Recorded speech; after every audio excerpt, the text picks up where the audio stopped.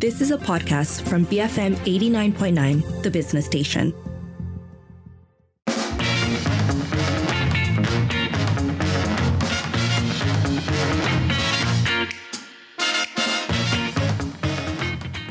It is 5:08 and you're listening to the Evening Edition with Lynn. As mentioned, it is the fourth episode of our week-long series, Understanding Refugees. Today, we are going to hear a personal story from a Rohingya refugee who spent 21 years in Malaysia before resettling to the United States. And joining us on the line for this conversation is Sharifah Shakira, who is both a Rohingya refugee as well as founder of the Rohingya Women Development Network Malaysia. Sharifah, thank you so much for speaking to us. Now, a huge part of your life was spent here in Malaysia as a refugee. Let's start at the beginning. Can you tell us about the journey that you and your family made to Malaysia all those years ago?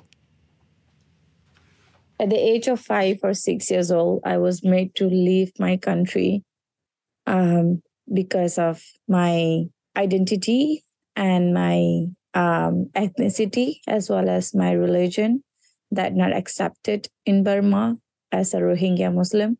Because of that, we have to flee the country. First, I remember I was taken to a plane and then arrive in Thailand. And then I get in the sea, fishing boat, and then crossing somewhere in between the borders through the jungle, and finally again by bus. And I couldn't come with my parents. So my sister and my mother was separated in the half of the journey because the traffickers couldn't take us together. And why did you choose Malaysia? I did not choose Malaysia. Maybe Malaysia chose me. I'm kidding. I think my father already in Malaysia before us. I remember he told us that he was made to leave the country as well. They were looking for men and he was not safe. So he couldn't return home and he straight away have to leave the country. He went to different places and he ended up living in Malaysia. So because our father is already in Malaysia, we want to reunite our family. That's why we came to Malaysia. And what were those initial days like upon arriving? Where did support come from? As far as I remember, at that time, I did not know anyone who helped us with medicals or with documentation or anything like that. I remember my dad took us, all of us, into community center. They did a lot of paperwork, registration, while a lot of Rohingya was in that office and they were waiting. I think Abim was assisting with the paperwork. And one day after we did the registration in the center for our paperwork, we were taken to some other places, which is like very deep inside the jungle. I think there's a lot of oil palm with buses, school buses, like big buses. And we spent nights in that jungle to be called our name. I mean, for our turn. And we give our fingerprint. And then after I think several months, our dad said that whatever we did was not successful for the paperwork. So now UNHCR have invited us to get our refugee process to be done.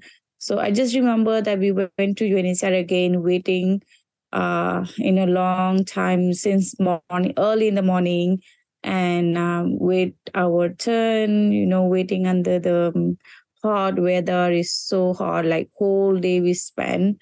And then we get our card, UNHCR card.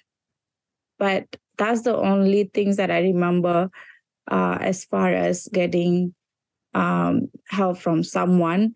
But again, we have to do all those things by ourselves. We have to wait so many hours. And it's just for one paperwork. But other than that, we don't receive anything else. So this is something that we've covered quite a bit this week, but xenophobic sentiment against refugees has been growing. Is this something you felt even when you first arrived in the 90s? Have you seen it change over time? When I first came to Malaysia, I did not understand a lot of stuff. Before I came, I thought I will be accepted. I will get opportunities to study, to build my life, to get friends. But coming to Malaysia after, at a young age, I couldn't understand much. One thing that I really understand is that I try to make friends, but people doesn't want to be friends with me. And I was bullied a lot. I was thrown water on me while I was taking wudu in madrasa. Those kind of stuff. I felt very lonely, not accepted at all.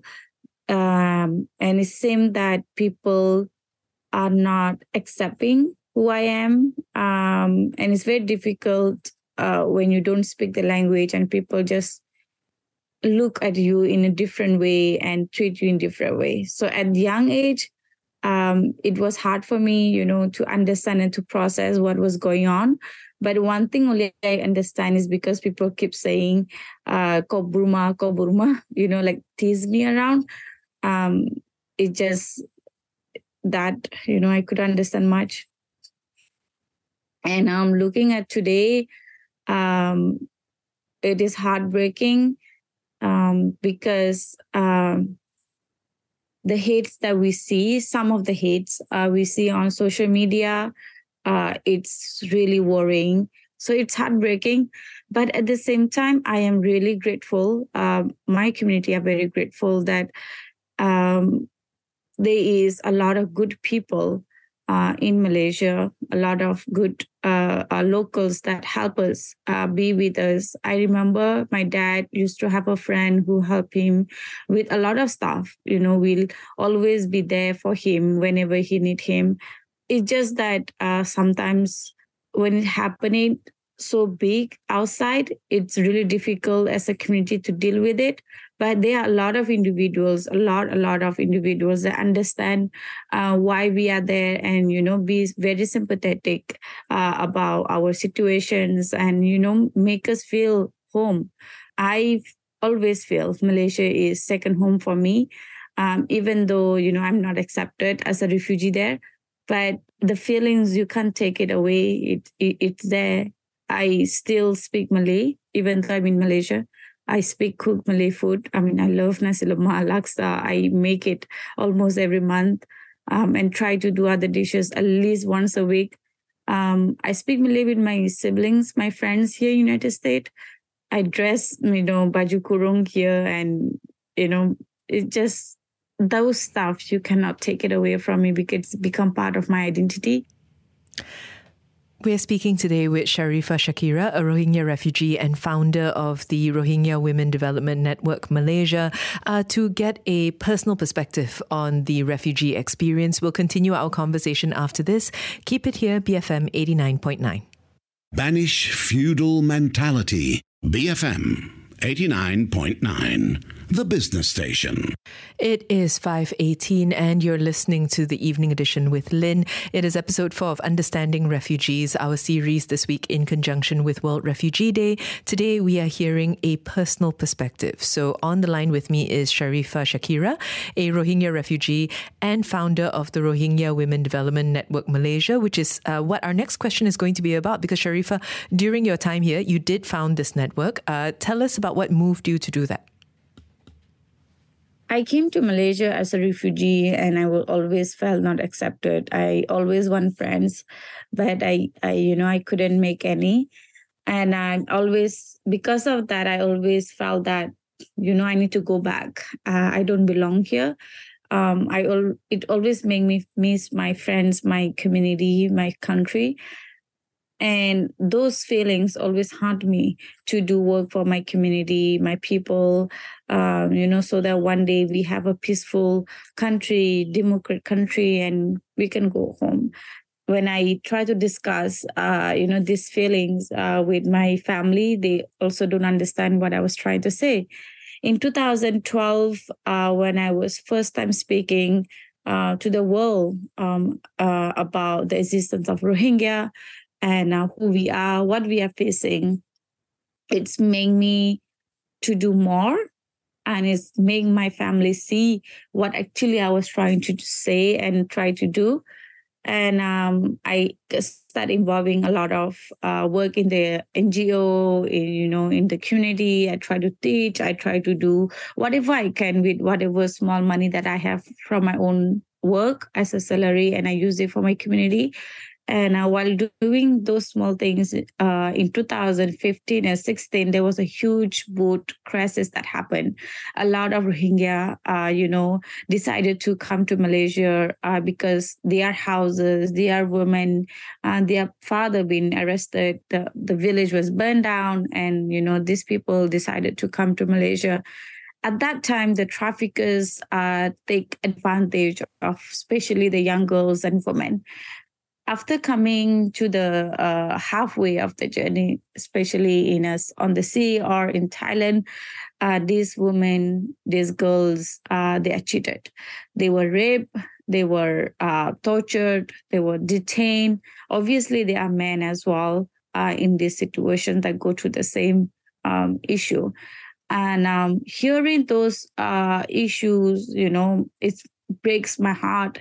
And I didn't see any women services specifically were available for refugees and for my community. So I decided that we need to have our own organization. At least we can create that safe space rather than we work with other people where we become the translator and the message doesn't go through. So when we have our own space, then, we can feel home, we can feel connected, we can feel each other and help each other out. With that intention, RWDM was founded. And Alhamdulillah, today we are doing just more than, giving a space, safe space to our women and girls. In 2019, you resettled to the United States. How have the last 4 years been like for you and your family? First day when I stepped into United States, there was a family, local family, together with my family, came to pick me up from the airport. I never met this family. Like we seeing a white family came to pick us up with their United States flight with gifts and say that welcome to America. I think she heard from my NGO friends that I'm coming. So she decided to come with her husband to pick me up. And she hugged me and she said that welcome to America. It breaks my heart because that was the only one words that I was trying to figure out, entire my life. That feeling of belonging, feeling of being accepted. So that was something so big that I it's difficult for me to digest within me. It took me a couple of days even to really communicate with my family because I was just kind of lost, where am I? What am I doing? And obviously Malaysia is so dear to us, like so close to us. It's like I say, it's our second home. And I'm coming to United States. You feel welcome, but you don't feel like you belong. You don't feel like, this is where you have to stay to, stuff like that. So it was very difficult, but the people here are very nice, make me feel really welcome, help me with my process of getting adjusted to the culture, to the country, to the society. And it's been wonderful, wonderful. Every day there is new opportunities. You just have to work hard here. The opportunities are here. So I've been working really hard, and I've been grateful. I have 2 daughters now, which is citizen right away after they were born. So it's a peace for me inside my heart because they don't have to run from the authorities like I was in my childhood to be safe. So they are safe here. It's a wonderful country. Always grateful. But it's make me miss Malaysia every day. It make me miss my people, my colleagues, Malaysian colleagues, and my friends, Malaysian friends. And I really hope one day I can go back to Malaysia and feel, like, I don't know what to say, but just to feel like I'm here. This is where I left it for so many years, and now I'm here again, just to refuel that air, I guess. Sharifah, we discussed this briefly this week as well, but for many, resettlement is often the closest refugees can get to closure and stability. Do you agree with this? For me, resettlement is one of the important opportunities or solutions that have to be given to the refugees, because refugee like us, Rohingya like us, they either can go home, neither can stay. So the best way for us,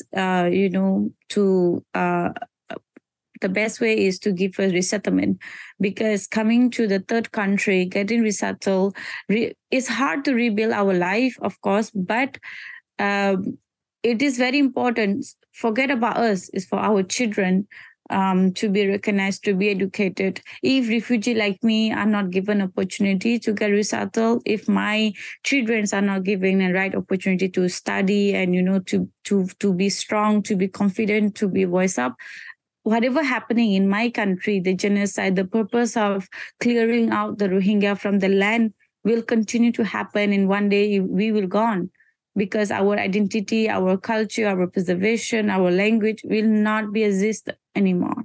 So we need to be given these opportunities to feel that freedom, to feel that rights as a human, to live as equally as others. So it's very, very important. So for Rohingya refugees in particular, the circumstances differ from that of others because of, that statelessness.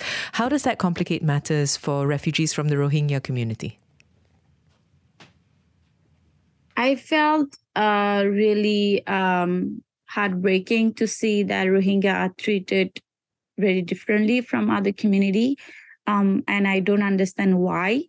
It is very challenging when you say, I am Rohingya, and this, we were quickly judged by many people considering us a Bangladeshi, or, people like dirty, or, doesn't know much to do. So I, as a community leader, I always try to educate my community about the culture, about the law, about the situations, the society there in Malaysia, and to try to learn and to be part of it. But it's really hard for me in that position, to guide them, because I'm giving the hope, but there's no hope. You know what I mean? And I'm seeing that only Rohingya been treated differently, especially on social media. It's really heartbreaking. So I really hope there is no differentiate, like people don't differentiate only a few refugee with different category. I hope refugee mean refugee, no matter where you come from. Refugee mean we are coming to seek for shelter, for temporary, to try to help ourselves with trauma that we got in our country, and try to help our family survive and live while we get another opportunity, wait, for the opportunity to come.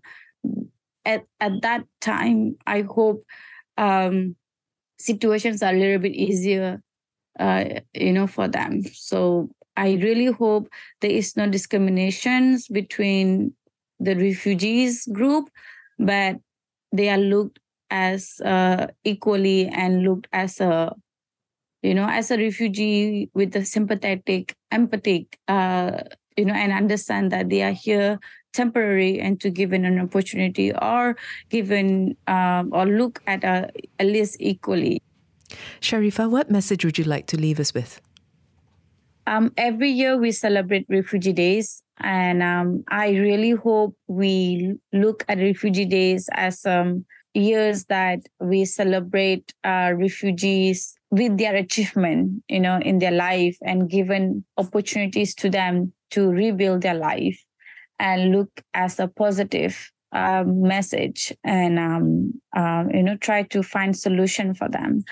And I am also want to say that refugees are never a problem. Refugee is, I think, if you see it, it can be an opportunity.